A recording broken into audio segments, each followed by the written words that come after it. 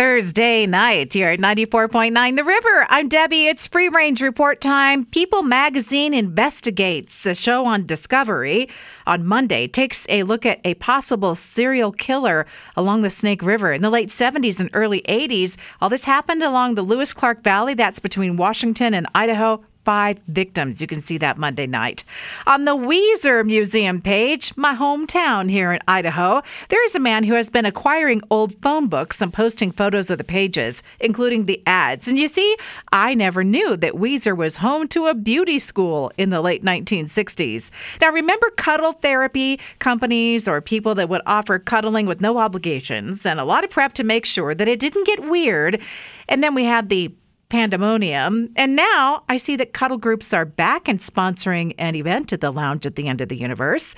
Fellow Spacebar arcade fans, you know that the location closed at the beginning of April, getting ready to move into their new space around the corner at 6th and Idaho. And that was supposed to happen at the end of last month, but construction, more work to be done. Watch for a grand opening now in July. Miss Tammy's Tea House in Meridian for years before it closed.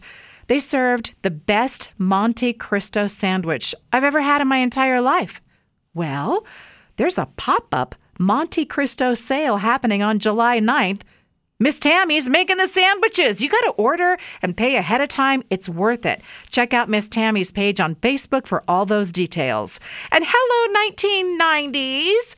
Slice Soda is coming back, and they've got more flavors than they had. Gulp. That was 30 years ago. The TikTok train wreck video of the day is from a woman who washes her lettuce and spinach and other leafy greens in her washing machine. She has a sink, so okay. She says that it makes it all clean that way.